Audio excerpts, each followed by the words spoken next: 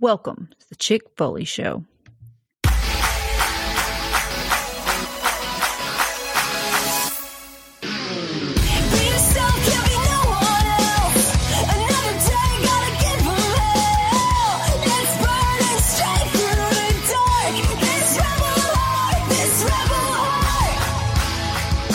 What is up, Foley fam? We are back with episode 133 of the Chick Foley Show. We're here this week to review In Your House, preview Hell in a Cell, and talk about everything else that went on this week in the wild and wacky world of professional wrestling. But let me start by introducing the stars of the show. Sheena, how you doing?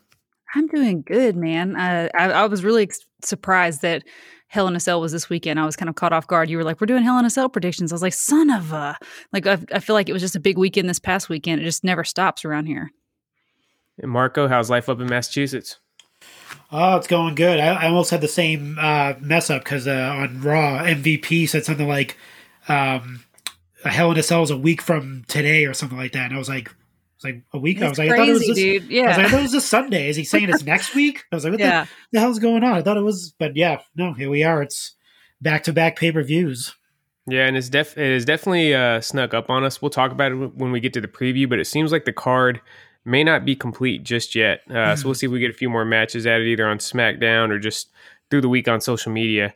Speaking of which, Sheena, tell the listeners where they can find you guys on social media. You can find me on Instagram at Chick Foley. You can find Marco over on the Twitter machine at Chick Foley Show. Most importantly, you can join our Foley fam over at chickfoleyshow.com. We have a new episode of Unboxing Mania up every single week, and we are going to give you guys our Royal Rumble 92 coming next week. So we do our watch-along series. Super fun. We just posted our Royal Rumble 91, so clearly we're going in chronological order. So 92 is up and coming. All right, and it is time to announce the winner of last week's giveaway. We're giving away the Basic 119 Dominic Dijakovac. Again, that's Dominic Dijakovac. It is not T-Bar. So, we had a couple people saying that he resembled T-Bar. I don't know where that's coming from. This is Dominic, feast your eyes. Sheen, you ready to announce the winner? Let's go.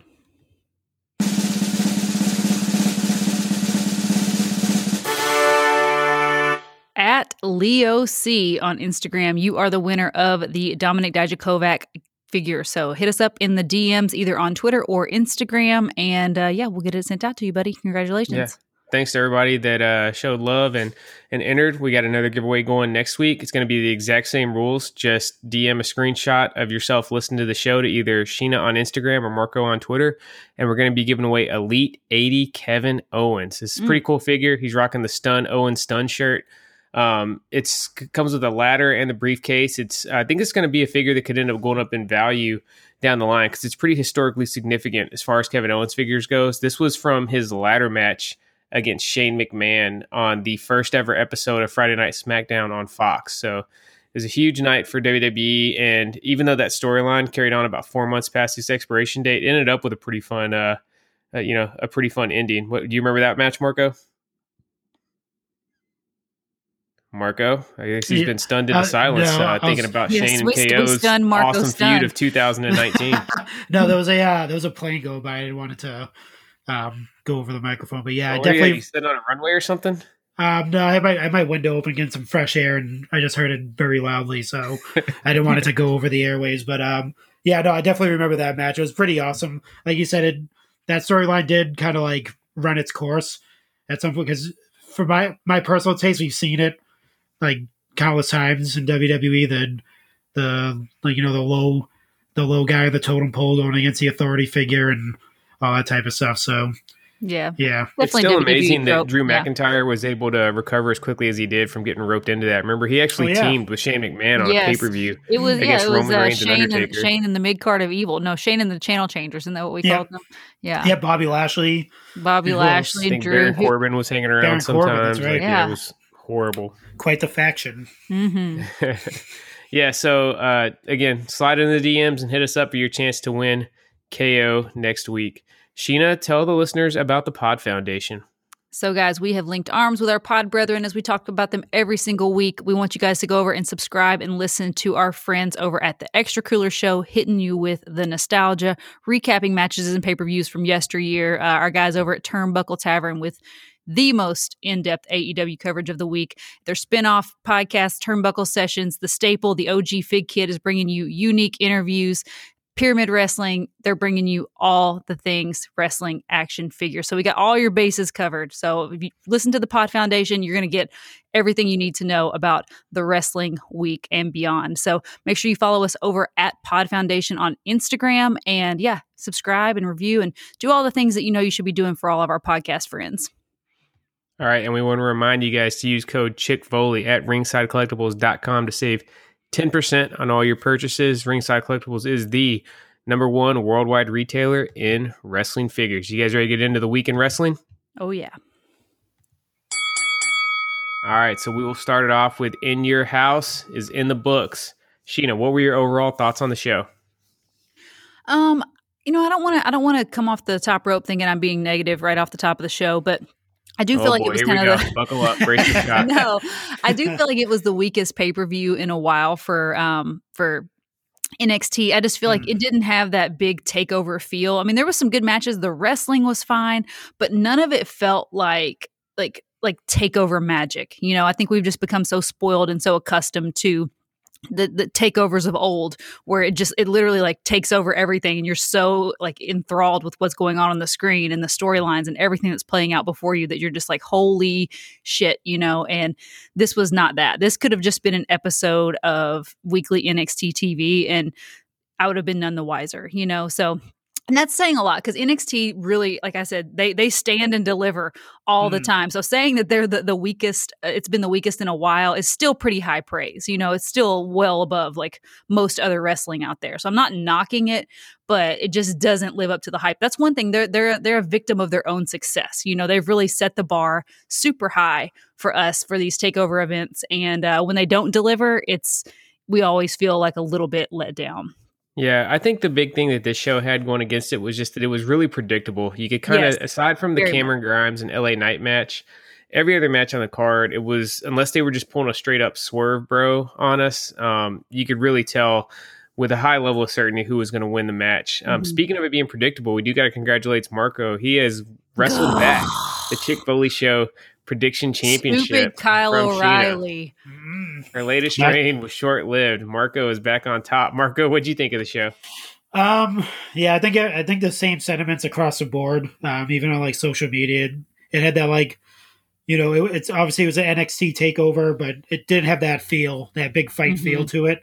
I think, from one of my takeaways from it was all. I mean, if you've been watching NXT for a while, a lot of the names that were, in the past were kind of like marquee names. Yeah. I'm not saying anyone on this show isn't, but it's like they're pretty much like using a whole new crew, like a whole new set of wrestlers.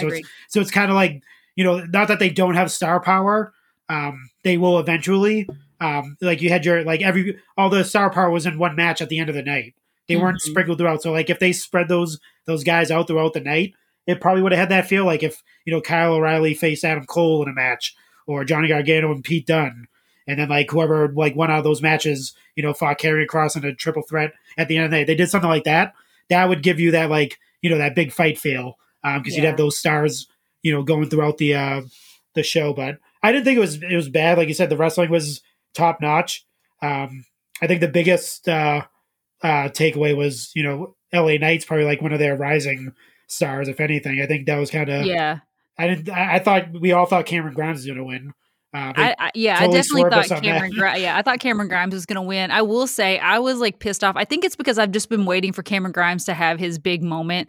And in that moment when he lost, I was like, this is bullshit. Like, no, like I am not accepting LA Knight, as the $1 million champion, but it is a heel championship. And he, obviously on, not takeover on, NXT, regular NXT TV this week. He really like drove it home that he is a heel. I mean, he attacked Ted DiBiase hardcore, and it's very fitting. And I'm gonna like seeing Cameron Grimes chase him for that. But initially I was like, I hate this, but the more after seeing him on TV, I'm here for it. I think it's okay. I mean, LA Knight's still not my favorite. I do think his name is lame. We talked about it in our group chat today. I was like, this lame. This name is just so not good, So other than that, I think that was probably my match of the night for sure. I mean, I just think Grimes took some huge freaking bumps. He did all the work, which I think was another reason why I was like, this is bullshit. He took all the big bumps, and he was so over with the fans. But yeah, I agree that looking back on it in hindsight, it was the right decision to go with LA Knight. Yeah. Yeah. Marco, you made a good point about putting 5 guys in the main event. Bruce Pritchard on his podcast, he's been very vocal that he's always been against having the big multi-man matches in the main event just because it soaks up so much of your talent in one match. I saw a lot of criticism online of the crowd. What did you guys think? It definitely seemed like we didn't have the classic NXT crowd that we're used to. No, they were dead, dude. I don't know what it is. I know we kind of talked about some speculation that was going around, like, what was going on with the NXT crowd or what's kind of going on with their weekly TV crowd and stuff. They're kind of having to go through the ringer just to even get in the door. So by the time they're there, it's just kind of like, they're already worn out. But they're definitely not the Full Sail crowd that we know and love that is just like screaming their head off. And the fact that we haven't had live crowds in 15 freaking months for this crap, like, and then that's what you show up with. I'm a little disappointed, especially seeing the crowd at Daly's Place just like scream their heads off. Yeah, I think definitely there's definitely some protocols going on at the WWE. I think they're definitely sticking to some strict guidelines when it comes to there was one fan it was just one fans account on Reddit. Haven't seen it confirmed anywhere else, but he went into some serious detail on what it was like. So I kind of lean towards thinking he's telling the truth. But basically, they got to go through all COVID protocol at one place. Yep. Then they got to take a bus over to the Performance Center. I think this is the key thing at the Performance Center. They don't have any food or beverage for sale. So in addition to everybody being stone cold sober, which we all know wrestling is a lot more entertaining if you got a couple cold ones in you. Oh yeah. They're also just hungry and thirsty, So I would probably be feeling a certain kind of way also, and wouldn't be ready to just go nuts and be relaxed and ready to have a good time. I'd be kind of pissed off as well after going through all that. And then not having anything to at least, wash the trail dust down with once you get in your seat. So. It was definitely noticeable. I think it would have been less noticeable, or I think it would have added to the show to not have people there and, just piping crowd noise than to actually have people there and it still feels so dead. I think it was just kind of very jarring to see so many people in the building and it just felt so flat. Yeah, well, even like a lot of the New Japan shows, like earlier this year, like even Wrestle Kingdom, for instance, they packed it. They had like 14,000 people in attendance, but they had guidelines. But they were, they were able to they weren't able to stand up and shout and I remember you talking about that. They would just clap. Like they would if a move happened, they were still interactive. Yeah, it was just this crowd wasn't interactive at all. It was just it was just weird. It was worse there. on the weekly show this week on NXT. It was even worse than the pay-per-view. It was just strange. And it was a really good episode of NXT this week. I thought it really kind of ushered in a new era. And, we had so much going on with Regal and Samoa Joe coming back, being assistant to the regional manager type deal, the enforcer. So I just felt like, what's this crowd doing? They're asleep, But yeah, it was really good. If you didn't get to watch NXT this week, I highly recommend going back and watching because it was a good show for sure. Yeah. Muted. So before we get to Samoa Joe, let's take a look at the future. I want to put you guys on the spot. Marco, who will Karrion Kross be fighting at the TakeOver on SummerSlam weekend? I gotta go with Adam Cole, I think. They're going to have that blow-off match with Kyle O'Reilly at some point. Because they're saying this is like their second match, not their third, because that other match was unsanctioned, so it didn't count. Oh, yeah, that's true. Yeah, so they actually said that on the show this past Tuesday. This will be their second encounter. And I was like, wait, this will be the third, but no, they had an unsanctioned match, so that doesn't count as an encounter. So, I think it has to be Adam. It's going to be someone big. If not, if they kind of weasel Samoa Joe in there somehow, I'm not sure what his actual role is yet, or what he can and can't do. Like I said, unless provoked.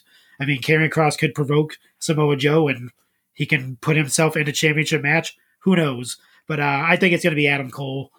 You need that, especially if they're going to be on the road by that time, and they're definitely going to be in a large facility. You're going to want a big name going against Karrion Kross. So my pick is Adam Cole, baby.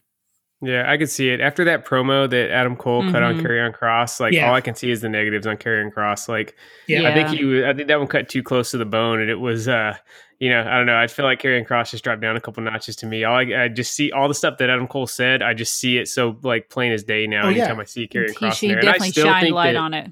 Well, Yeah, I think Scarlett's the star of the act. I said that before. Just her charisma and everything. I think Yeah. she's who the people are really wanting to see. And then Cross is just the musclehead that's coming along with her. Well, then the other thing you had was a guy like Samoa Joe come out and just totally own you on the mic. Like, I mean, he's going to do that. He's going to do that to What are you still anybody. doing here? What are you still doing in my ring? Yeah, exactly. Dude, Samoa Joe is the man. No, that's what I mean. Like, I mean, anybody in the ring, he's going to do that. Like, he even talked Paul Heyman when he had that feud with Brock Lesnar. So, I mean, you put Samoa Joe in the ring with anyone, I should say that he's probably going to outperform on the mic. So but, good. Yeah, he's just the other thing too is like he's super believable. Like, if you want that believability, like he's a tough guy. Like, you can look at Samoa Joe and say, yeah, he could probably kick your ass in real life if he wanted to. Like, Joe brings a level of intensity that is unmatched when it just comes to like getting down to fighting time. He's ready to go. And I see the same thing with Regal when Regal was younger. Like he had that same like type of feel to me. Anyway, like I know they had that man's man thing, his gimmick that he had, but like he had that look where he was like the real man's man. But he had that look to me like he'd probably kick your ass for real too if he had to. Like I think that's why like I think it's gonna work like really well with them two together. Where like Regal's gonna be like he's old, he can't do the things that Samoa Joe can do. But I think he's gonna at some point he's gonna be like, hey, you gotta ease back, because what he did to Adam Cole last night was pure like that was just like blasphemy. He just put him to sleep and then told him when he wakes up, go see him in the office, like that type of stuff. But I can't wait for this this like mini faction that they have going on with Regal and Samoa Joe. It's intriguing. Yeah, it's pretty cool. So let's keep the NXT love going. What did you guys think of the actual segment when Samoa Joe made his big return to NXT? I loved it. I thought it was very, I mean, anytime there's like that much emotion, it always gets me. Like anytime I see grown men cry. I mean, we watched we watched the Andre documentary, the Hidden Treasures documentary. Yeah. And every time Mark Henry would get choked up, if you guys haven't seen it, you must see it. But every time Mark Henry would get choked up, it would just like make me like, oh, So yeah, with seeing Regal get all choked up, it definitely, and I think he really meant. I think it was genuine. Clearly it was a work. It was all part of a storyline. But I think what he was saying and that emotion that was coming through was real emotion. I thought, I mean, unless he totally worked me and he's a Oscar award winning actor, but I thought it was real, and it was really awesome, and I loved it, and I loved how he just punked out Karrion Kross. Like, no offense, Karrion, but yeah, Joe punked his ass out. It seemed a little fuzzy the way they explained it, but they definitely left the door at least cracked open. Marco, do you think we're going to see Samoa Joe wrestle again? Oh yeah, I think that's why he like when he first declined his offer, I was like, huh. I was like, this is kind of weird, but I thought he was just going to accept it and be like the new GM of NXT, and Regal was going to be gone or whatever. But now that he's kind of like this, like almost like enforcer type of thing, to keep like keep peace and keep peace in his own words anyway. But yeah, I think he'll end up in the ring at some point.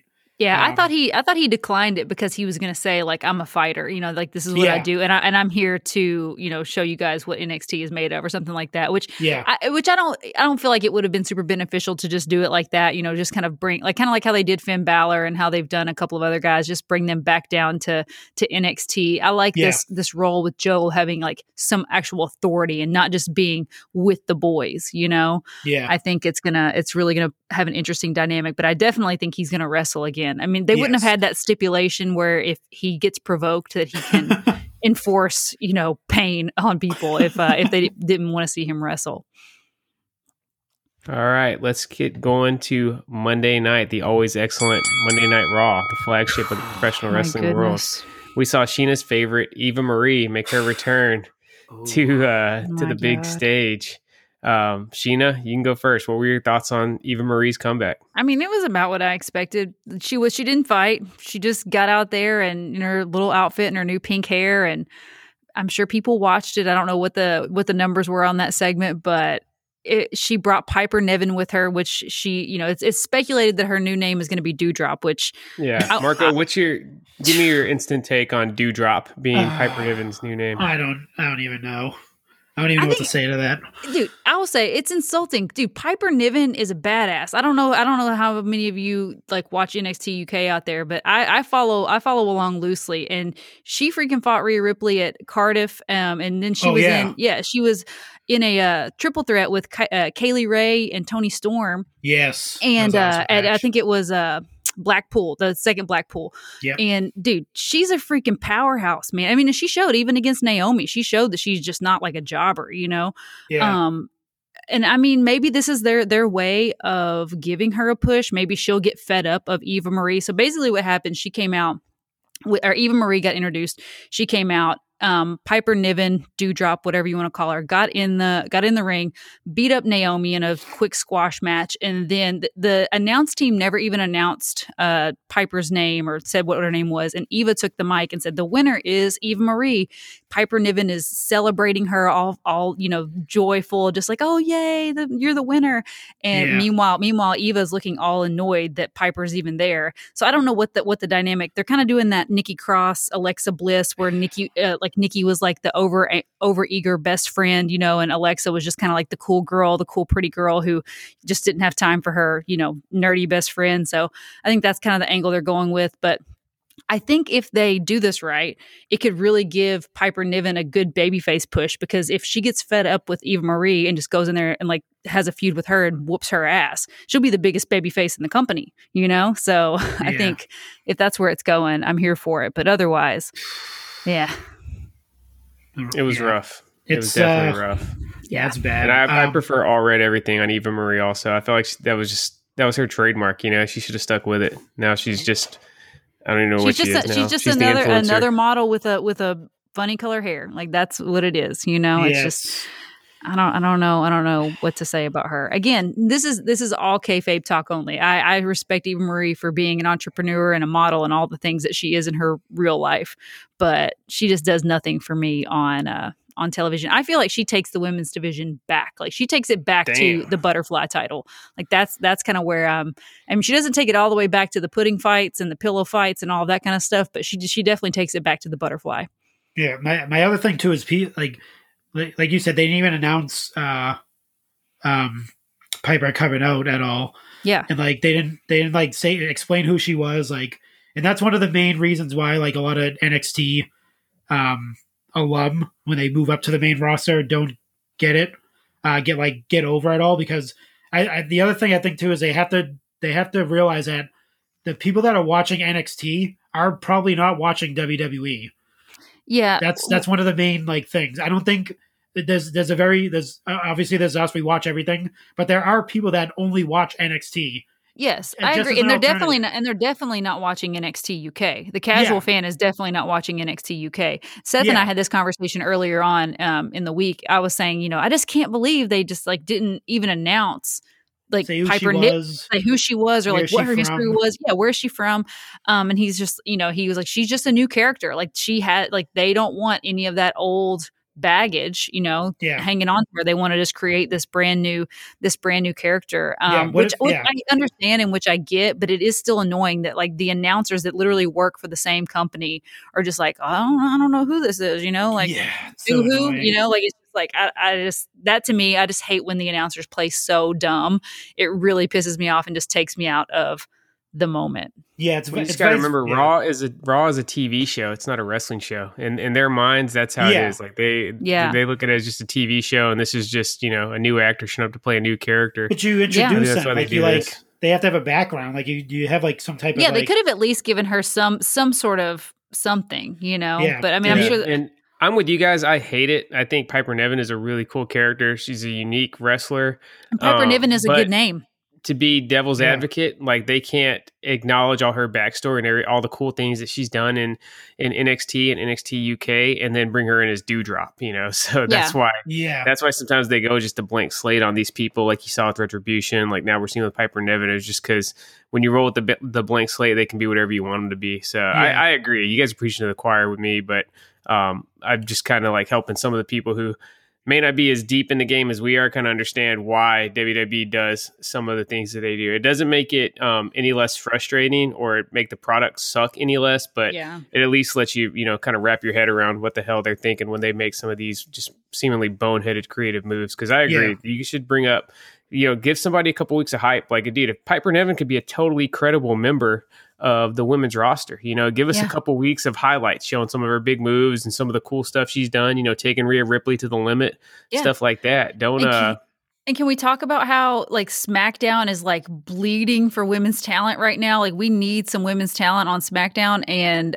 like there's freaking like none. why don't we put Piper over there? There's 4 women there, pretty much. I would tune in to watch Piper Niven and Bianca Belair. That's a believable match to me. You know what I mean? Yeah. I think that'd be really cool to see.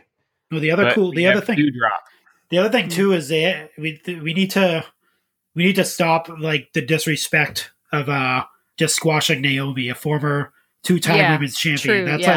That's one of the things that like I've noticed a lot. Like, they obviously Lana's gone because they had that whole thing going with their tag team and stuff like that. But like, I think they should focus on like having MVP instead of trying to court Kofi. Maybe put his services over to Naomi, try to get her going, like become an advocate for her, become her manager, and make her like because she's probably one of the best women that they have there, and they athletically anyway, and she gets treated like crap basically.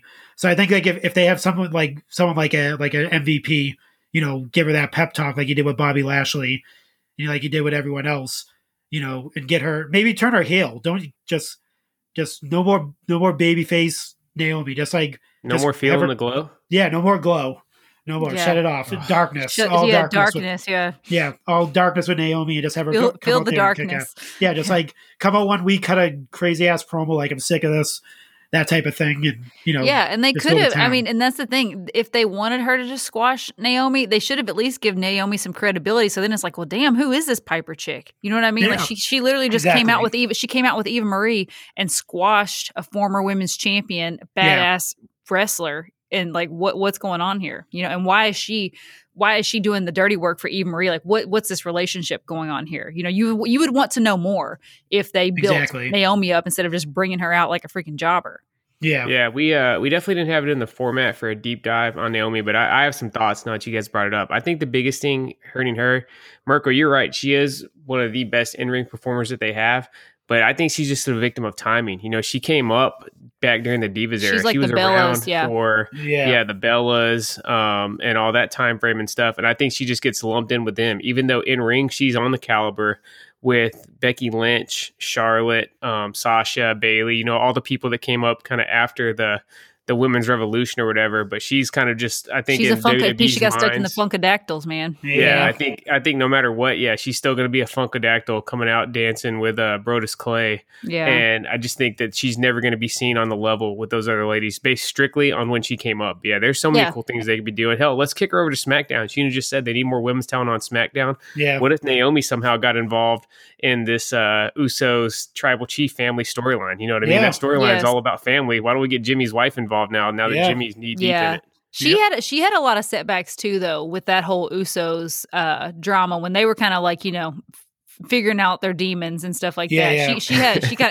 of got set back. Did she get arrested one night for arguing with the cops or something? Yeah, I don't know if she got arrested, but she was definitely part of some unfavorable PR for WWE. So I think that definitely hurt her, because after all that kind of stuff was going on, we didn't see Naomi on TV for a long time, and right before that, she was in the mix for everything. Money in the Bank, women's title pictures, all that stuff, and then the other thing that hurt her was the first time she won the SmackDown Women's Championship, she got injured, I think, in the match that she won it, and had to forfeit it right away. And we know Vince is quick to sour on people if he gives them a big push and they get hurt. Just look at poor Finn Balor. He never made it back to where he was his first month on the main roster after he got hurt against Seth Rollins at SummerSlam 2015.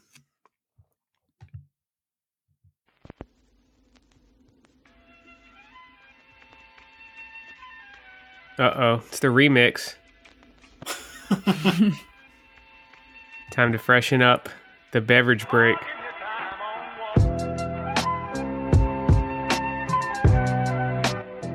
So we're still sticking with the similar sound, but we want a little remix, just kind of freshen it up. We've been rolling with Got a little more Future bass. for about a year now. This is, and also the other thing, we're planning on this podcast eventually being global, and we don't want Future's lawyers coming after us. So this is just some random YouTuber who made this really, really dope remix. So yeah, just search Chick-fil-A Worldwide.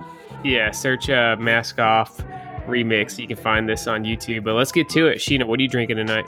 So I am drinking. It's a pre-canned cocktail, which those can be hit or miss. I'm very leery about drinking those types of things. But the other day I went to the ABC store and I was just kind of like craving a little bit of a margarita. Didn't feel like actually making it myself, so I grabbed these Jose Cuervo sparkling margaritas and sparkling palomas, and they actually hit really nice, man, for a canned cocktail. So I'm drinking the sparkling paloma. If you don't know, paloma is basically like a grapefruit margarita, but I did add a little bit of fresh lime to give it some freshness.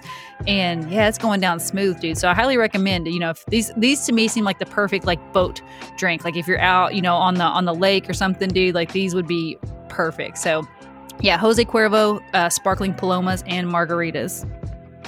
All right, Marco, what are you sipping on? I'm sipping on a classic, a Broken Skull margarita. I had to have some. Hell yeah! I think I messaged earlier. I was like, "Hey, what time are we starting? Because I need some time to whip up this concoction that we got going on." So yeah. Broken Skull margarita is primo. Always a good little nightcap. Yeah. Puts you right to sleep. Well, you better wake up. We still got a lot of show left. Podcast, man. Yeah. Well, I mean after, not during the. hopefully not during the podcast. It brings you up during the show, then puts you down afterwards. I feel you. And I am drinking a Shiner Ruby Redbird. This is Shiner Box Light Beer mixed in with some Ruby Red grapefruit juice and ginger. It is very delicious. Let's get back to it. All right, so reports came out this week that John Cena has basically confirmed he is returning at SummerSlam. This is huge. He has not been seen since losing the Firefly Funhouse match to Bray Wyatt at WrestleMania 36. Obviously, the match everyone is speculating on is we're going to see Roman Reigns go against John Cena at SummerSlam. They're planning on selling 41,000 tickets at Allegiant Stadium in Las Vegas, and that match would definitely help give a boost to that effort. But let's assume Roman's off the table. Marco, I'm going to have you go first. Who would you book John Cena against if he cannot face Roman Reigns at SummerSlam? Oh, man. No Roman? Taking Roman out of the equation? Oof. I mean, man. You'd have to go Seth Rollins, right? Somehow. Get him in there. I'm not sure how that would work, where Seth Rollins is a drip god now. Yeah. He's pretty colorful. John Cena dress is pretty colorful too, so I could see some interaction going there.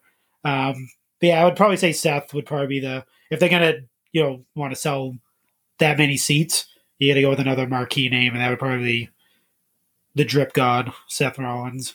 Yeah, I think you could finish off the storyline with him and Bray. Roman won at WrestleMania 30, Bray won at WrestleMania 36, and we haven't seen Bray in a while. Obviously, he's still one of the most well hyped or most hyped talents that WWE has. Maybe you could build Bray up and have him and John Cena finally have the blow off to their feud. Sheena, how about you? What do you think?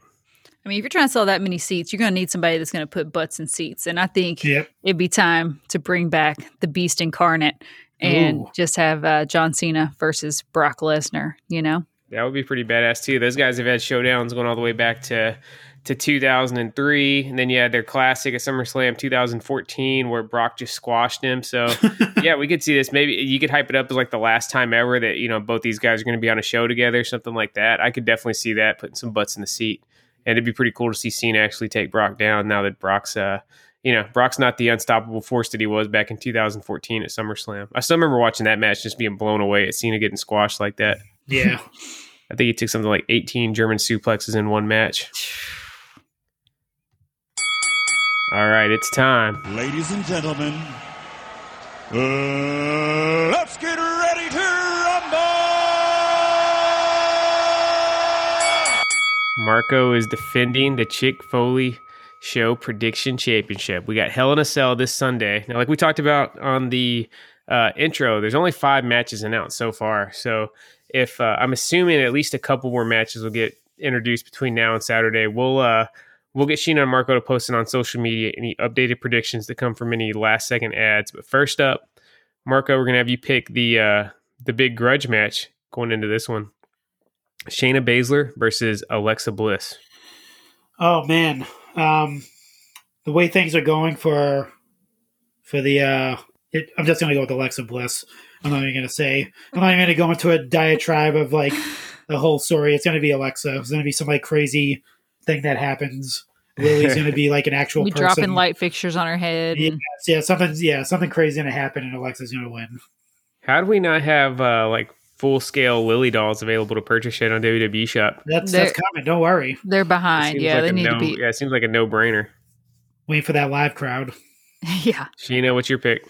Yeah, I got to go with Alexa Bliss. Not only is she a 5-time women's champion, she's got she's got the possessed doll. Speak of the devil, she's got the possessed doll Lily to pull some shenanigans, and she's got her own batch of superpowers. So I hate it for Shayna. Shayna is a legit prize fighter. MMA, she could snap anyone's neck, but yeah, she's not going to work on Alexa very well. I'd have to get back in the archives, but I think this is the first time we've had a possessed doll getting involved in wrestling since Chucky and Rick Steiner were feuding back in WCW in 1999. So really? It's been a while. I feel like the possessed doll had to have come into play at some point. I feel like that would be like something that like a low hanging fruit that Vince would be like, yeah, pal, we're getting a voodoo doll. Like, I can't remember. Like I said, last time I remember was again Chucky and Rick Steiner going head to head in a promo on Nitro in 1999. So you can definitely find that on YouTube. Just search WCW Chucky. Pretty hilarious. Let's move on to the next match. Sheena, you're going to be picking this one first. It is for the SmackDown Women's Championship. Bianca Belair defending once again against Bayley. Yeah, I'm going to go with Bianca Belair. I don't think Bayley is going to, laugh her way out of this one. I think, I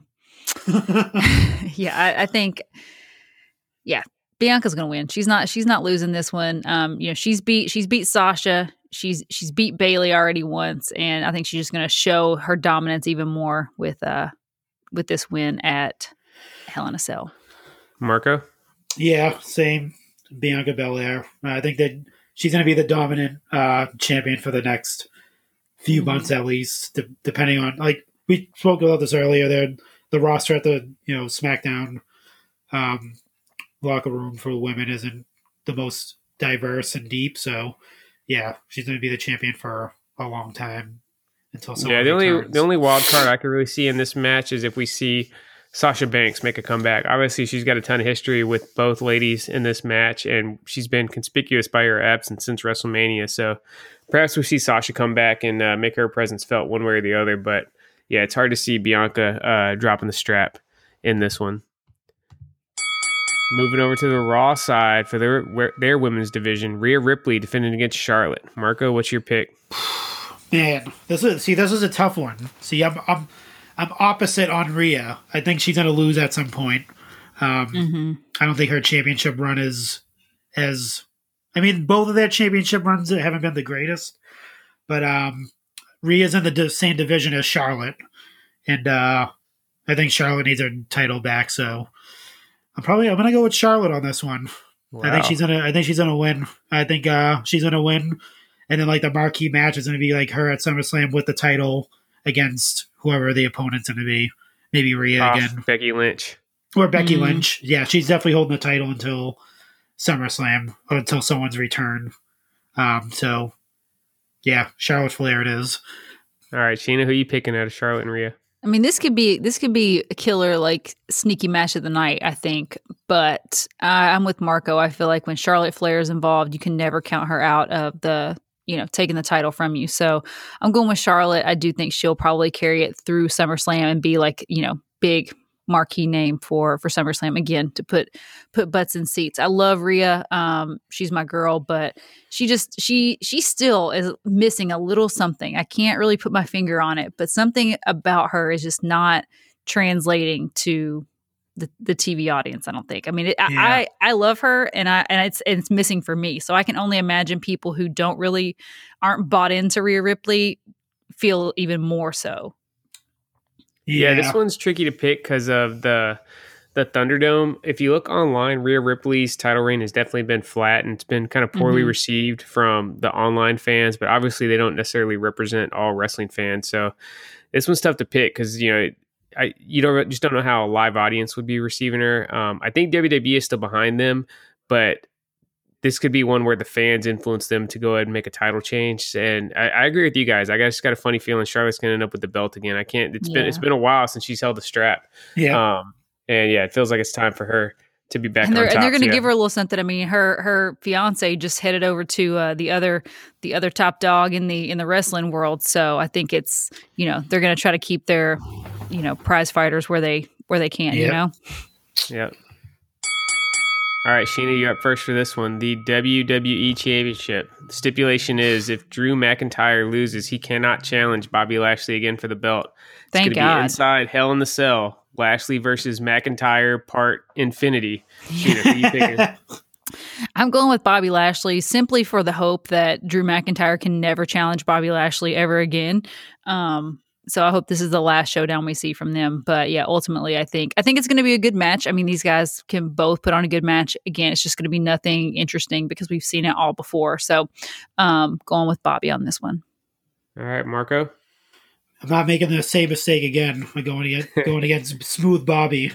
So Smooth Bobby it is. And I know this isn't a real giveaway, but this is kind of like a telltale. He pinned Bobby Lashley on Monday Night Raw, which means he's not pinning him again at all. Yep. Stand tall on Monday. Breaking kayfabe.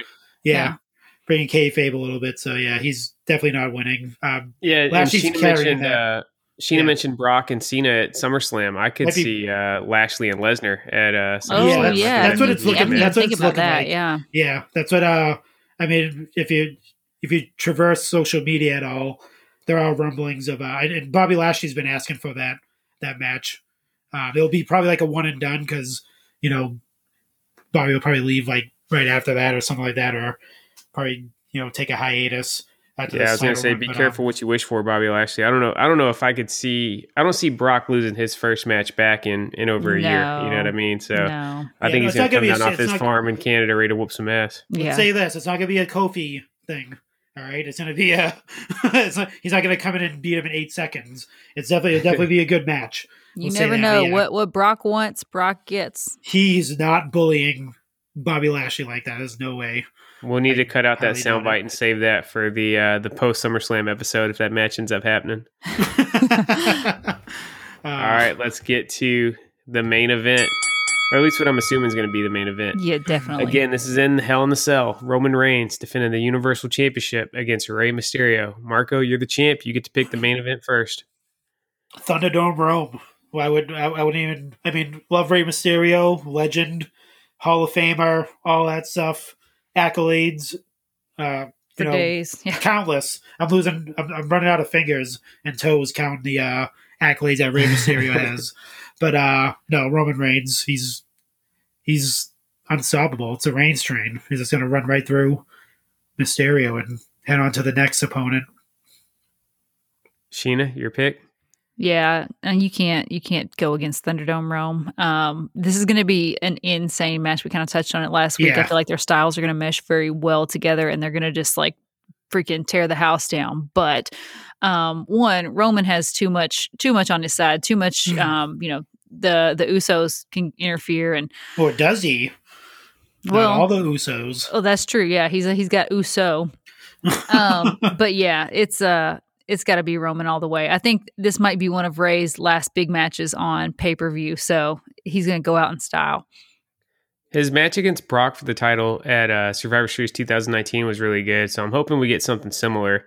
I really want him to find a way to just kind of turn back the hands of time. Give us 1997 Rey. I don't care what kind of cortisone shots they got to put in those knees or what they got to do to get him juiced up, but if we get Rey at his peak, this could really be a hell of a match. And it's going to be a nice clash of styles with the luchador style going up against Roman's kind of deliberate powerhouse style of wrestling. So yeah, I agree. I think Roman's going to win. I don't see any scenario where Rey Mysterio leaves with the belt, but it should be pretty entertaining. And then we're going to get the next chapter and whatever the Samoan dynasty family drama is going to be. That's going to play out somehow or another. Should be pretty cool. How the hell is Seth and Cesaro not on this show? I mean, that closed I out the don't pay-per-view know, dude. last time. Like, I Yeah. thought we were heading towards them Yeah. being in Hell in a Cell, and I thought that was going to be awesome. But they're not even booked for a match right now. So I don't know if maybe Cesaro's banged up and they've just kept it under wraps. And he's not going to be able to do a full match or something. I mean, but, we don't know. We still have SmackDown. You know, we still have Friday before we know. But you would just think that for something that was a show closing angle at the last month's pay-per-view that they would at least have it booked for a match at this point. Because you we're said sitting it there there. with 5 matches. You would think, but you know, would think, yeah. You know what Yeah, happens so- when you assume, right? So Sheena and Marco have all the exact same thoughts. We'll have to get creative. I'll come up with some sort of tiebreaker between now and Sunday. It's because we can't just have it in a straight up tie. That just can't happen. So I'll find something. Maybe we'll do the overall length of the pay-per-view and do an over-under and see which one of you guys gets closer on it. But yeah, that's going to wrap it up for the Hell in the Cell predictions. And let's move on to Go Figure. Drop by and visit the Turnbuckle Tavern, where every Thursday we give you the most in-depth analysis of all things AEW, as well as dive into Impact Wrestling, NWA, and all things indie. If you like heated debates, compelling interviews, and a shot of nostalgia, you'll love the Turnbuckle Tavern.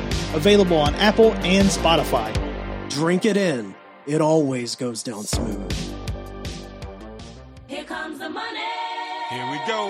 Money talk. Here comes the money. Money, money, money. Go Figures, where we cover the latest and greatest in the world of wrestling figures and talk about what we've each added to our own personal collections. Reminder, this segment is brought to you by our good friends at Ringside Collectibles, the #1 worldwide retailer in wrestling figures. Use code Chick Foley to save 10% on all your orders at Ringside. And here we go. All right, Marco, take us away with figure news. Yeah, really light week for figure news this week. So we have mainly we'll just call this Zombie Sailor news because it's pretty much all news from the line of Zombie Sailor. But yeah, so when you hear this, it'll already be in effect. So June 17th is when the pre-orders start for the Heels and Faces line. Series 1 for the masses. It'll be up and running for 2 weeks, I believe. Obviously, they're a limited run. I think he said it's going to be about 2,500 of each figure. Yeah, 2,500 of each. So definitely, if you are interested, definitely get the whole set. I don't think there's one bad figure in this set. I think they're all wanted figures for me anyway, especially with the interchangeable hands. For Earl Hebner, which is pretty cool. So yeah, definitely do that. Like I said, when you hear this, it'll already be in effect. Hopefully they're not sold out on the first day. But yeah, hopefully there's some left when you get to the website to do so. But yeah, definitely order these. Yeah. Did you take advantage of the advanced pre-sale, Marco? Yes, I did, of course. Yeah, same. Yeah, we got our set locked in also. So I'm looking forward to them. And I figure worst case scenario, if I get them in hand and aren't feeling them 100%, you should be able to flip these for a decent price. But I'm very, very confident that these things are going to be awesome once we get them. Yeah, they look awesome. Like the packaging, the paint. It's just they're going to be amazing. I don't think they're going to be any turnaways on this one here. I can't wait for the next line for Series 2 already because I mean with all the announcements that's happened since then and all the signings, which is a pretty cool one that I'm going to mention next. So, the Major Bros had their Live 8 this past week, and they announced Zombie Sailor was there, and they announced a mystery signing for a future series figure, and that is Jeff Jarrett. Yeah, the infamous missing orange card figure. Cards. Yeah, so Jeff Jarrett, they actually did a video together. I'm not sure if you guys seen that. They did kind of like a promo video, Zombie Sailor and Jeff Jarrett, about they signed it actually right there. He signed the deal. And the pretty cool thing about this line too is anyone that get all the signees, they all get a portion of the proceeds and stuff like that too. So nice. They are making money off of these figures as well. So yeah, when you're purchasing these, you're not only you're helping out Zombie Sailor, you're helping out the wrestlers that are having their images being portrayed So yeah, definitely do that. And I'm actually really excited about this Jeff Jarrett figure. Zombie came out. Yeah. I can't remember if it was today or yesterday on social media and confirmed that he is going to be as close as possible to the unreleased orange card figure that we never got. So Yeah. hopefully they'll go back and do the rest of those. You know, we were lucky enough to get Diesel in the retro line, but let us get that King Mabel as well. Oh man, yeah, he's. I mean, I think the good thing about this line is as you see a lot of people sign on and stuff like that, and we'll see how how successful this first series is. You'll definitely get a lot more people signing on to get figures made. I totally guarantee that for sure. Yeah, that's definitely one of the things I'm hoping the FOMO for. will kick in. Yeah, and we definitely anyone that doesn't have a like a Legends deal or is signed to anyone, and they're seeing the success and all this stuff with these figures. Yeah, I'm hoping a lot more guys out there, a lot of obscure people from the past, jump on board and get these figures made in their likeness. So I'm wishing success more as than a treat anything for you this guys. line. We got it set up with Zombie Sailor. He's going to come on here in a couple weeks once all the dust settles from the pre-orders and everything to come on and talk to us and basically just walk us through the process. How he got the idea for the line, some of the challenges and hurdles he faced on putting it together, and just where he kind of sees it going over the next year or two. So it's going to be a lot of fun. So look for that in the early part of July. Awesome. Marco, what did you add to your collection this week? Oh man, so I received my Alistair Black and Zelina Vega figures from Ringside Collectibles. Obviously, I use code Chick-fil-A for 10% off when I purchase those. Clearly, did you get the chase or the regular? I got the chase with the design of the D pad, of course. You gotta go with that. Huge difference, man. Yeah, but makes all the difference in the world. Yeah, do you like it? I'm not sure if it's gonna, his figures are gonna skyrocket or anything like that, but I always have a weird inkling when people do get released and their figures are still available. You should probably purchase them right away because you never know. Within a few months, that figure can be. I wonder what his NXT figure is now. The one that was super sought after. That one was hard to get. Yeah, I think that was NXT Series 3. I believe that was. Yeah. Yeah, I haven't even checked that whole eBay set to see was what crazy. Yeah, so usually when people get cut, their figures go up. So I took advantage of that. The next figure I got, which I'm waiting for the other one because I ordered two, the Jurassic Express 2-pack. Nice. And it was the Chase version that the variant, the package. Yeah, the variant. So so I had old Jungle Boy carrying Luchasaurus on that package. So the package alone is giant. It's huge. Yeah, it's huge. It's the size of almost like a 13-inch laptop or something. Yeah, it's insane. I was I see this big box from Ringside. I was like, is this what is in there? No, I thought it was the two figures. I thought it was Alistair Black and Zelina Vega. I open it up and it's Jurassic Express. I was like, holy crap, this thing's huge. I was like, what the that thing hell? is made to get autographed. Once we start getting the conventions and stuff going again, that thing will look incredible. Getting it signed with a nice paint pen. Oh yeah, definitely. Yeah, definitely autographed. And if you're an MOC collector, and it opens, the flaps open up and they're perfectly displayed, so you don't have to take them out of the packaging or anything like that. So that's also a good thing. But obviously, I'm going to crack that thing open at some point and display them. So yeah, I'm waiting for the regular version to show up because I think that sold out before the variant. So are you keeping the regular version MOC? That I'm not sure. I'll get them both in hand, and I'll make a decision on what one to open up. But you are keeping at least one of them MOC? Oh yeah, definitely. Okay, yeah. I was gonna say if you really just because I think the packaging is the exact same on both. Oh no, yeah, it's just the display's different. I think it's just funny that Jungle Boy is holding Luchasaurus on his shoulders, which is I think they should try that one time, just one time on TV, just. Have them come out opposite and see. Have they not done that? I feel like maybe they have done that. Yeah, I thought that's what the variant was based off of. I thought did they do that? Time. Yeah, that's why they did the variant because there was one time where Jungle Boy did come out. I have to look that up. Yeah, we'll have to ask the two bad Chads when that was. I'm almost certain that has happened. Huh? But yeah, that's it. That's it for my purchases. So for us this week, it was all customs. We got a couple of custom wrestling buddies of HBK and Diesel from Toy Snobs. Those things came out great. Yeah, those are awesome. Oh my gosh, they look incredible. I'm so disappointed that we won't see any more of those because they're awesome. Yeah, if you picked up the Undertaker one that he released on the wide scale back at the end of 2019, it's the exact same size and same feel as those. So it fits in very nicely with the rest of your official wrestling buddies.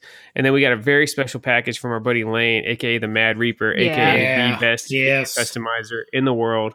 So we got all denim Bret Hart from Denim that iconic God. photo of Denim him God. Yeah, denimed out in front of the pond with the snow-covered mountain in wearing Canada. my awesome. favorite. Yeah, he's wearing my absolute favorite piece of Bret Hart merch. I love that tank top so much. I have an original one of those tank tops, and Bret's wearing it. Yeah, and you guys, if you know me, I love all denim everything. So seeing Bret just like denim on denim on denim, standing in the snow in his cowboy boots, like that's one of my absolute favorite iconic photos. And yeah, Lane hooked it up. He created what is just an incredible piece for our collection. Like it totally rounded out our Bret collection in a way that I didn't even know needed to be rounded out. So thank you so much, Lane. Like it is amazing. If you guys aren't following the Mad Reaper, you are 1000% missing out. So follow him at Mad Reaper on Instagram.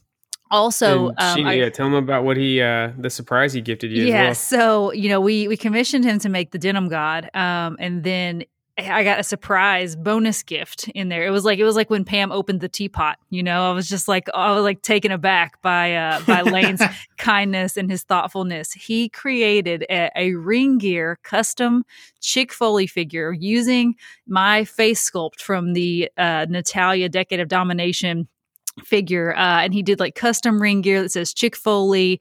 It says Hit Mom. It's like I got my championship pants on. What? I got my top. I cannot wait to post. I'm sending you a video of it right now, Marco. Yeah, I can't wait to show you guys pictures of it. I just haven't gotten around to taking some photos of it yet. That's but awesome. yeah, it looks incredible. So now we have street gear, interview, backstage promo, Chick Foley, that we have our custom Chick Foley figure that we created. And then I've got my own Mad Reaper custom that he surprised me with. So That's again, awesome. I cannot thank you so much, Lane, for just being an amazing friend and just, all the things that you do for us. And like I said, please follow him, support all of his ventures, because he's the freaking man. Yeah, let me know when that comes through, Marco. I want to hear your thoughts on it, man. Yeah. Mad Reaper's crazy. We hooked up with him back in 2018 when he was doing his Bullet Club set, and it's I'm very glad that we were able to build that relationship with him because he makes the most incredible figures out there. He's an artist, man. There's lots of customizers out there, and we have so many incredible customizer friends that just do awesome work. And Dude. Lane is just, like the stuff that he does is video, like, Marco. Yeah, that's awesome. That's pretty amazing. yeah. It like I said, it choked me up a little bit. He sent this really nice card, and then I I had no idea what it was. He's like, I threw a bonus gift in there for you. And so I opened up the card and there was like some little stickers and magnets and stuff. And I was like, oh, that was so sweet. He sent like stickers and magnets. And then it was like another figure in there, and it just was like, oh my gosh. I have to hit him up now for a custom. That's pretty awesome. Yeah, you already got the head sculpt with the UFC Daniel Cormier. Yeah, I do. Yeah, I mean, definitely. Yeah, no, that's a. You gotta amazing. pick. Yeah, you gotta pick what kind of ring gear you want, Marco. You gotta figure out whether you're a singlet man, whether you're a championship pants man, a trunks man. You could take Marco. Obviously, if you got a better idea, have at it. But I'm thinking, get that Daniel Cormier head sculpt. All right, throw it on a Kevin Owens figure, because then you got the shorts. You could do the Chick Foley show shorts on figure form. Oh my gosh, the Kevin Owens figure. That's an awesome idea, actually. Yeah, man. So. The possibilities are endless, and I'm telling you guys, if you could dream it up, the Mad Reaper could make it happen. So definitely hit him up if you're in the mix for some customs. Check out the Pyramid Wrestling Podcast. Each week, we dive deep into all things wrestling action figures. From AEW Unrivaled, WWE Mattel Elite, our childhood WWF, WCW, ECW collections, and more. You can also find Pyramid Wrestling on YouTube. That's Pyramid Wrestling, available everywhere you listen to podcasts.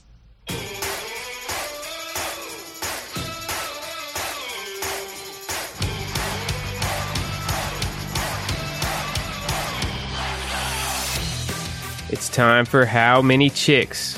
How Many Chicks is a segment where I, the heel husband, pick out one of our 1,000 plus wrestling figures from our collection and present it to Sheena live on the air for an instant rating and review. How Many Chicks is brought to you by our friends at Homage. Homage specializes in bringing vintage-inspired designs on the absolute softest tees in the biz, because with Homage, comfort is always part of the game plan. You can visit Homage's online shop at homage.com and find all their latest designs on social media at Homage. That's HOMAGE. All right, Sheena, do you have the Undertaker's casket in front of you? I do. All right, so I'm going to hit the drum roll. When it comes out, Sheena's going to give us a live, on-the-fly review of whatever figure is inside of there.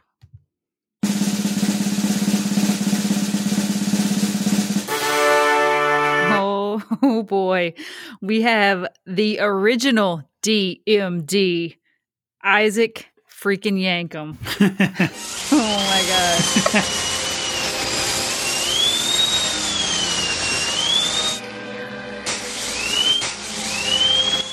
That has got to be the worst theme music I of all was just time. thinking, God, that's like the so most, that bad. was horrible. That sent chills up my spine, like legit chills up my spine hearing that. I mean, even though the new generation was like the era of goofy, wrestlers as occupation gimmicks, I actually feel like the evil dentist gimmick could get over even more so nowadays. Just with social media, I think we all have more of a shared hatred of the dentist than we did back in the 90s when, hating the dentist was kind of everybody's own thing. Yeah. I think, and the music is just horrible. So you get the mix of the drills, which nobody likes that sound. I don't care who you are. Yeah. Nobody likes that freaking sound. And then it's mixed in with the actual dentist music. You know what I mean? That horrible, like Muzak, like just like soft, like Yeah. nothing kind of tune in the background. So yeah, shout out to Jim Johnson, man. That's why he was the best, because he could make, he can make bangers like Steve Austin and the Rocks themes, and he can make stuff that just made you straight up hate whoever is about to make their entrance. But yeah, so Sheena, describe the figure to us. So he has on his, white dental scrub shirt. He's got his, I don't even know what you call those, like ocular, like magnifying glass thing. A There's dentist. specs. Like headgear. Or Yeah, something he's got that, his headgear, his dental headgear.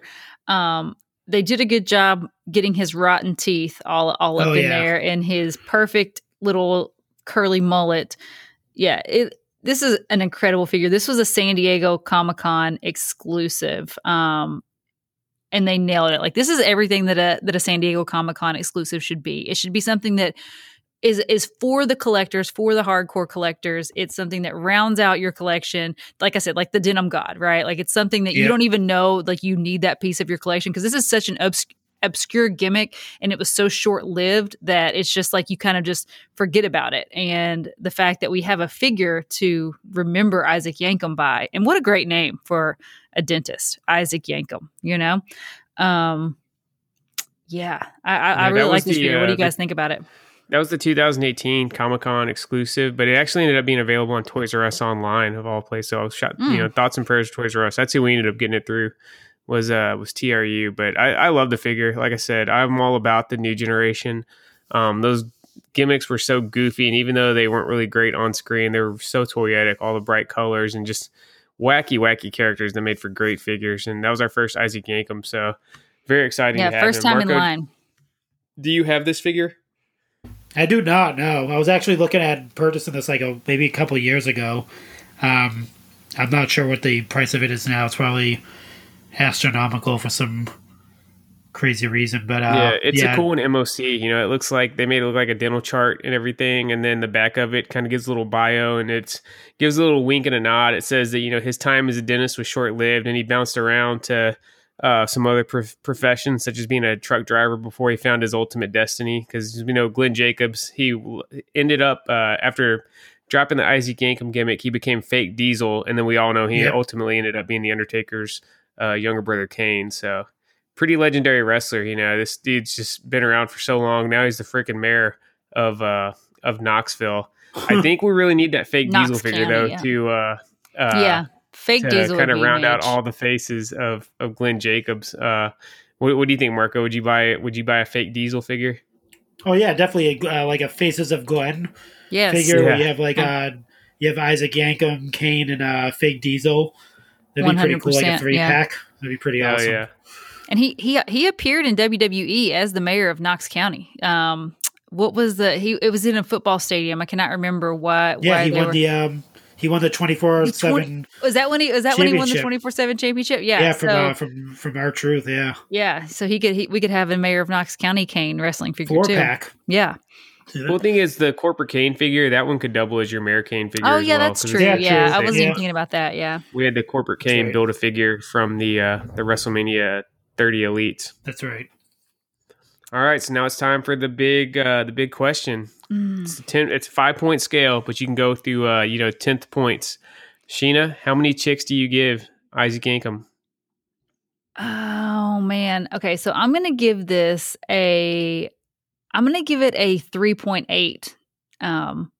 Because one, I'm gonna give it higher points because it's unique. Again, it rounds out your collection. It is a little bit beefy. I don't remember Isaac Yankem being like this muscled up. Like he looks Yeah, humongous and like he's like got muscles on muscles on muscles. And I don't think I ever remember Kane looking. He was a big guy. He was never that chiseled. He though. was never Yeah. that chiseled. Yeah. So the had more like the historical British accuracy of his build. physique is a little bit off. And two, like it kind of loses points for being so niche. It's not really an iconic moment in wrestling history or anything like that, but he definitely is an iconic character. So yeah, Yeah. 3.8 from me. Okay, Huh. Marco? Let's see. Probably go with a 3 for this figure, mainly for the same reasons. I don't like he wasn't really that jacked until he actually became like Kane. Even when he was Fake Diesel, he wasn't like super. But chiseled even or when he anything was like that. Kane, he was big and he just Yeah.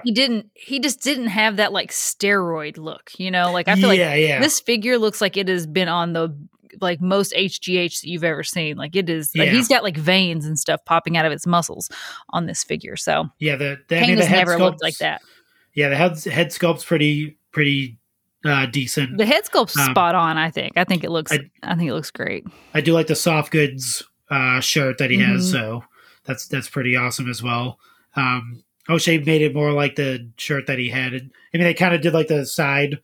Like, does it like peel off from the side? Yeah. Not Yeah. from So the it's back, like it's right? not it's Okay. like a scrub shirt. It kind of like crosses over, Okay, yeah. I wish it came with some more like accessories, maybe like a kind of like a drill or something like that, like a little Yeah. something. I don't know, something besides the headgear or whatever. But yeah, What about you, 3. Bethy? So I'm going to give it a 4.2. I like it a little bit more than both of you guys. My reasoning on that is I think it's historically significant because it is it's the only figure of Isaac Yankem. So I give it bonus Yeah. points for being the only ever Isaac Yankem figure. I think you guys are right. Maybe some of the part choices are a little bit off. I was never a fan of the legs on that figure. It's got the same Yeah. kind of legs that any of the suited elite figures have, Yeah. which they have slightly different articulation from the regular elites, and I've never been a fan on that. So I take some points off for that, and then I take a couple points off just because Isaac Yankem was really like a joke of a character, so I can't give it too high, but it gets bonus points for me for, again, the incredible packaging also. You can't forget about that. It did have some incredible packaging, and just being the only ever figure that we got of. And I think is he the only dentist ever in WWE? I believe so. Yeah, I think him and Britt Baker are the only two dentists in wrestling history. Yep. Yeah. Well, I mean, she did make an appearance, so he's not the only dentist. She was on sure. an episode Yeah, of she Raw. has been there. Yeah, so Yeah. But yeah, I think that's it. So, so we've only had 3 figures on how many chicks since we kind of re-baselined the scoring because Sheena was just all over the place. She was giving Becky Lynch basics like a 4.9, and then Did I not have giving Elite great Speed reasoning like a for all of my 2.6. I did. My problem was I didn't have a baseline for like what like Yeah, what the it wasn't- standards of grading were. I was basing each figure by itself on kind of like its own scale, but I had excellent reasoning for all of my scores. So No, you were able to explain why you scored them, but the individual scores in relation to each other just made zero sense whatsoever. Well, that's so that's true, why we kind of yeah. had to do the baseline. So Isaac Yankum is got the second highest score ever. Darby Allin with an average of 4.5 is still far and away number one. Isaac Yankum averaged out to a 3.7, and then Basic 21 Alicia Fox averaged out to a 3.1 for those keeping score at home. So Darby is still the king of how many chicks. Hey everyone, it's Nick, better known as Extra Cooler. Is there anything better than diving back into the wrestling archives and watching classic matches from the past? Yes, there is. It's doing that with your buddies while cracking jokes and enjoying some ice-cold beverages. If that sounds like fun to you, then be sure to check out my new podcast, The Extra Cooler Show, where each episode, my Survivor Series team and I review an old-school match chosen by you, the listeners. The Extra Cooler Show is available wherever you get your podcasts. Be sure to subscribe and follow us for new episodes every other Thursday morning.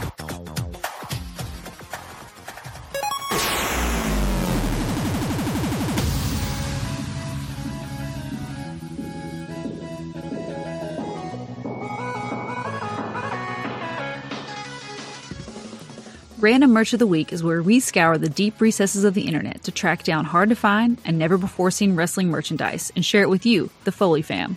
You can find links to purchase our rare finds in the show notes of every episode. This segment is brought to you by Pro Wrestling Tees. Visit the official Chick Foley Show store by searching Chick Foley at ProWrestlingTees.com or hitting the link in our show notes. All right, so I have absolutely zero context for this piece that you dug up this week, Marco. Tell us about this Hulk Hogan shirt from Japan that you found.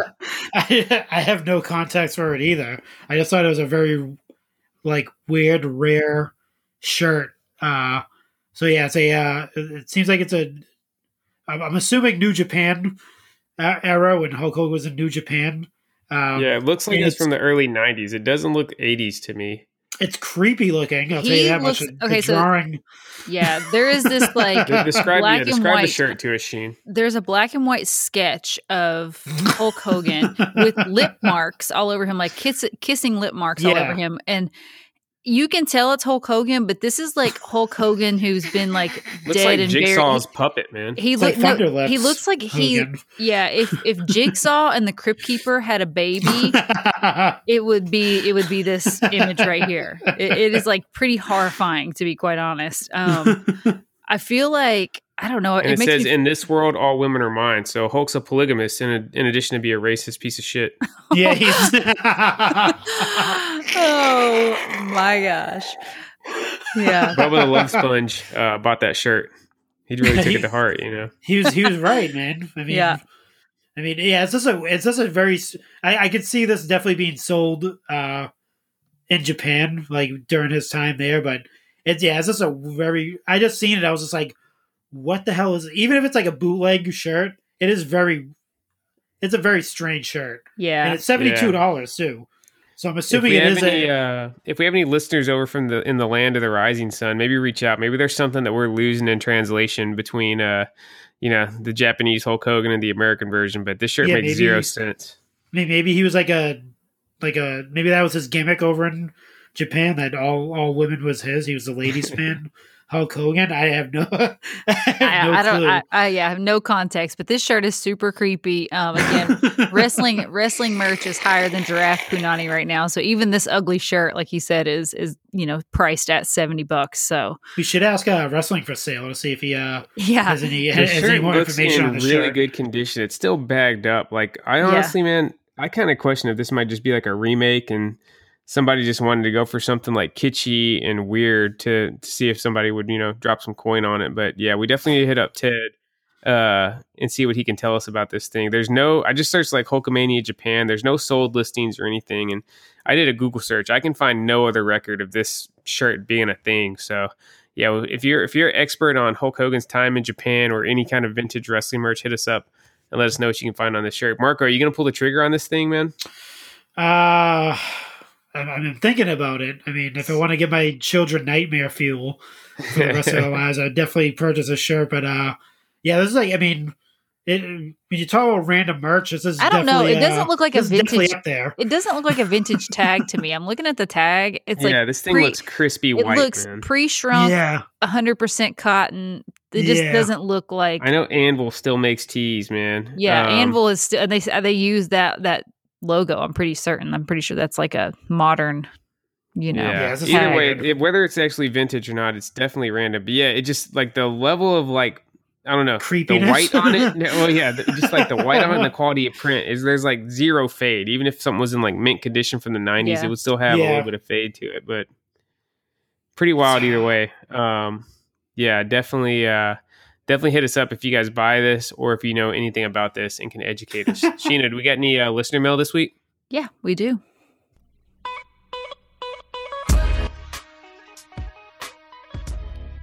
All right. As usual, we have a question coming in from our buddy Zach Hertzler. He says, "What is your favorite horror movie?" Marco, I'll start with you. Oh man, favorite horror movie? Yeah. Wow. That's rough. That's a hard one. I It like is a lot of tough. horror There's so many movies. good ones. Yeah. Let me see. I'll go with the very first Saw because I actually seen that in theaters. That's pretty and just- terrifying. Yeah. And just see the twist at the end of that movie. It's Uh, that movie started a spoiler whole alert. it started a whole revolution of those types of films where it was just like the torture porn style like horror movie genre. Like I think it really started with Saw because then you have movies like Hostel and things like that kind of like spun off from that, and then the multiple Saws. I think what was it, like 7 Saws or something like that, crazy. And So there's a newer one too that just came out, the Spiral from the Book Wow. of Saw. With Yeah, have and then you like heard of that? directed by Chris Rock or something. Yeah, Chris Rock is in it. Chris Samuel Rock, Jackson. huh? Wow. Yeah, Samuel Jackson is in it as well. Interesting. You can actually, it's in theaters and you can rent it. We were going to rent it over the weekend, the wife and I, and it was like $20 to rent for like 2 days. And we were like, yeah, that's like buying prices. So we'll wait for it to actually come out on digital and purchase Yeah. it. But yeah. What about you, Sethi? I gotta go with Trick or Treat. I just really like that movie. yeah. I love God, the it's whole vibe so on it. good. It- Such an yeah, awesome it's just- movie.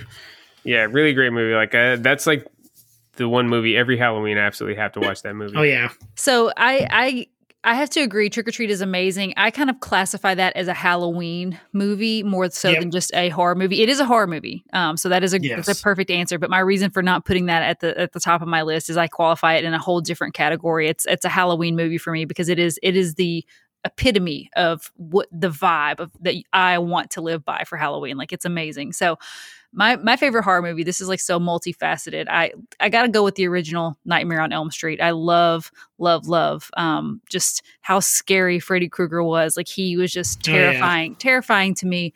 He's definitely one of my favorite classic horror movie villains. Of course I love all the big classic slashers, but Scream was another really great one because it was the first one that was really self-aware as far as a horror movie. Like it kind of made fun of horror movies and like horror movie tropes and stuff. And I just remember watching that. And I used to babysit my brother, I guess not babysit, but I was like his big sister. My parents worked at night and stuff. So I would like keep him. So here I am out in the middle of the country and like Scream was just like terrifying to me. I was like, oh, well, Ghostface is going to come out here in the middle of the country and just like slice and dice me open. So yeah, I absolutely loved the Scream, all Wes Craven, of course. So loved Wes Craven.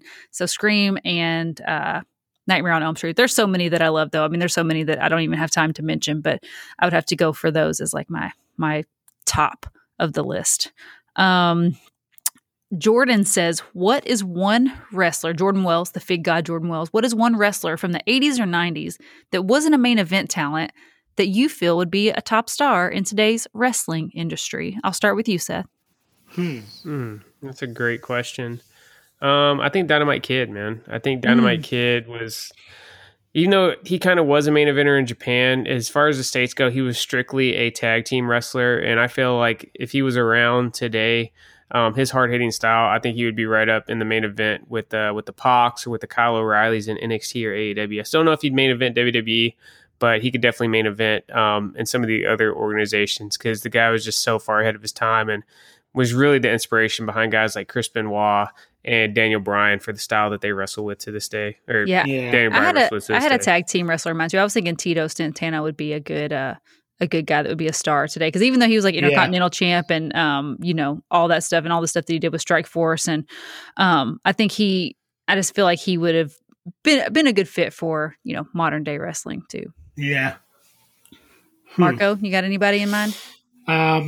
I was gonna say Dynamite Kid, but after watching that Dark Side of the Ring, I might have to. We can't. We're not taking any personal. Yeah, it's a different time. No, he would have had more of Yeah. he would have had the wellness program to help keep him on track, and Yeah. it's not the Wild Wild West anymore like it was back in the 80s. Yeah, I'm gonna say just for because he was like kind of like big, not big in like fame, but like big in size, and he was doing some crazy moves. I'd probably say Too Cold Scorpio nowadays, since he's like super athletic. I mean, he's doing some crazy stuff way back when, before it was like even popular now. Just to see those guys do like obviously he's not as big as Keith Lee like in size, but just him doing those type of aerial moves, being like 200 plus, was pretty insane. So 450. so I think he'd be pretty up there in the popularity. So would you have him as Too Cold Scorpio, or would you have him as Flash Funk? You have to go Too Cold. Probably drop the Scorpio. Just maybe just keep it Too Cold. Too Cold, yeah. Or just Cold or something like that, or Scorpio's too close to like Sting. So maybe partner up with Sting. Who knows if he was a younger guy, just kind of like Darby Allin's doing. But definitely him. He was definitely he was ahead of his time in that sense. Just for a big guy that can do those crazy aerial moves. All right. Next question comes in from Johnny JB. He says, did you guys watch the original ECW? If so, who was your favorite? Mine was a tie between Taz and Sabu. Seth? Yeah, Taz and RVD is probably a close second, but I love Taz. I still remember getting WWF No Mercy, or no, this is WrestleMania 2000, so the game before No Mercy. So this is WrestleMania 2000, came out at the end of 1999. I remember getting it on Nintendo 64, and before I even started a match, first thing I did was go on Create Taz, because it had an awesome, it was the first game that had a really super robust creative player, and you could go in and see all the moves, and I just remember creating Taz and adding like 55 suplexes on there, and then playing with it. It was just so much fun. So yeah, I would definitely say Taz for sure. Yeah. All right. And Margo, did you agree, or do you have a separate answer? Yeah, I did love Taz, obviously, because he was a little guy, just like destroying everybody. But I was a huge fan of Rob Van Dam, because I was a huge fan of Jean-Claude Van Damme when I was younger. So just seeing someone that looked like him, that was in a wrestling ring doing, again, like stuff that you've never seen before. Yeah. And then after, I actually watched his Icons episode recently. And just him knowing that he actually did kickboxing, like he was like professional kickboxer at one point in his life when he was younger, just destroying everybody. That even made his legend even more fantastic to me. So yeah, no, definitely Rob Van Dam was my favorite guy in ECW. All right. And last question, again, from Zach Hertzler. He says, thanks to the pee of the cock, I have been binge watching Harry Potter movies. Do you guys have a favorite Harry Potter movie? I know I started with you last time, Seth, but I got to start with you, because this is right up Seth's alley. Seth is the biggest Harry Potter nerd that I know. So what is your favorite Harry Potter movie, Seth? Mine is definitely Prisoner of Azkaban. I knew you were going to say that. That's really a testament to how good that movie is, because I typically hate any movie that's not Back to the Future that includes time travel, because I feel like once you introduce time travel, things get it just hairy, it lowers the stakes for everything else that happens, because anytime somebody dies, like either one, you don't really get the full emotional impact of it, because you're thinking, okay, they're going to turn back time and he's not going to be dead, or you're just wondering, like, why didn't they just, you're questioning, like, how come they turned back time before and on this one? Even Harry Potter, as flawless as that series is, and I do think it's the best, like, fantasy story ever. I put it up against Star Wars, Game of Thrones, whatever you guys want. Harry Potter is the best. even they had to say, like at the start of book 4, Goblet of Fire, they had to throw a quick line in about how, the Ministry of Magic destroyed all the time turners. So, obviously we're getting down the rabbit hole, but yeah, Prisoner of Azkaban is really, really good. I recommend watching the whole series, but I love that one. And that's the last one that's kind of like a kid's movie. Really started with Goblet of Fire. They get a lot more grown up, and I really love the first 3 Harry Potter the first movies. 3 are so good. They're just, I think they just feel so wholesome, the first 3. Then it gets kind of dark and they get a little bit grown. I definitely have a soft spot for like Chamber of Secrets because Brett, he loves that movie. It's just so magical, and like they're really getting into like, they're flying. I mean, there's house elves. I mean, you just have all the things that just make magic so much fun, and Brett just absolutely loves that movie. So I have a special place for Chamber of Secrets. They did a good job. Like they had worked out the kinks from after the first film, what I mean? Because nobody really knew exactly how they're going to be able to bring this crazy story to the screen. And the first one's definitely got some rough spots. There's some spots in the first movie that don't age super well, but I feel like by the second one, they really had it down pat, and they were kind of just on cruise control through the rest of the series from there. Yeah, I agree. What about you, Marco?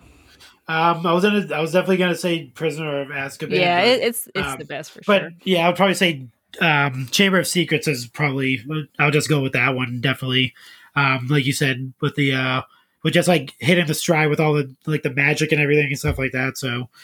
It just really sets the tone and sets the stage for what's gonna come for like the rest of it. What to expect really as far as like the magic and all the mythical characters and all that kind of stuff. So. Yeah, love Chamber of Secrets. I mean, that was a great question to end on. I could talk Harry Potter all day long. I know. I soon, just stay tuned for the Harry Potter spinoff. Seth's going to go on, 5-hour long monologue. Patreon episode. Patreon episode. Yeah. I've read the entire book series 3 times, man. So, and I don't know how many times I've watched the movies. We'll book Harry Potter in WWE. Yes, we'll do a full tournament. I mean, there is magic. I mean, like you could see as a WWE superstar. How would Harry Potter too? I mean, you have Undertaker who had powers. You have Bray Fiend. Wyatt, Papa Shango, the Fiend, Alexa Bliss. Like how would Harry Potter fare? Yeah, nothing. Boogeyman, how would he do? How would he measure up to the magic in WWE and WCW? Yeah. What would he do? I mean. Let's book it. Let's see what happens. All right. That wraps up listener mail for today. Sheena, remind the listeners where they can find you guys on social media. I'm on Instagram at Chick Foley. Marco's running the Twitter over at Chick Foley Show. And you can join all the fun of our Foley fam at chickfoleyshow.com. We want to remind you guys, use code Chick Foley to save 10% on all your purchases at Ringside Collectibles. And Marco, as the reigning, defending, undisputed Chick Foley Show prediction champion, you have the floor for the final word. Oh, man. I'll just say, let's leave you with this. May the wind behind your back be your own.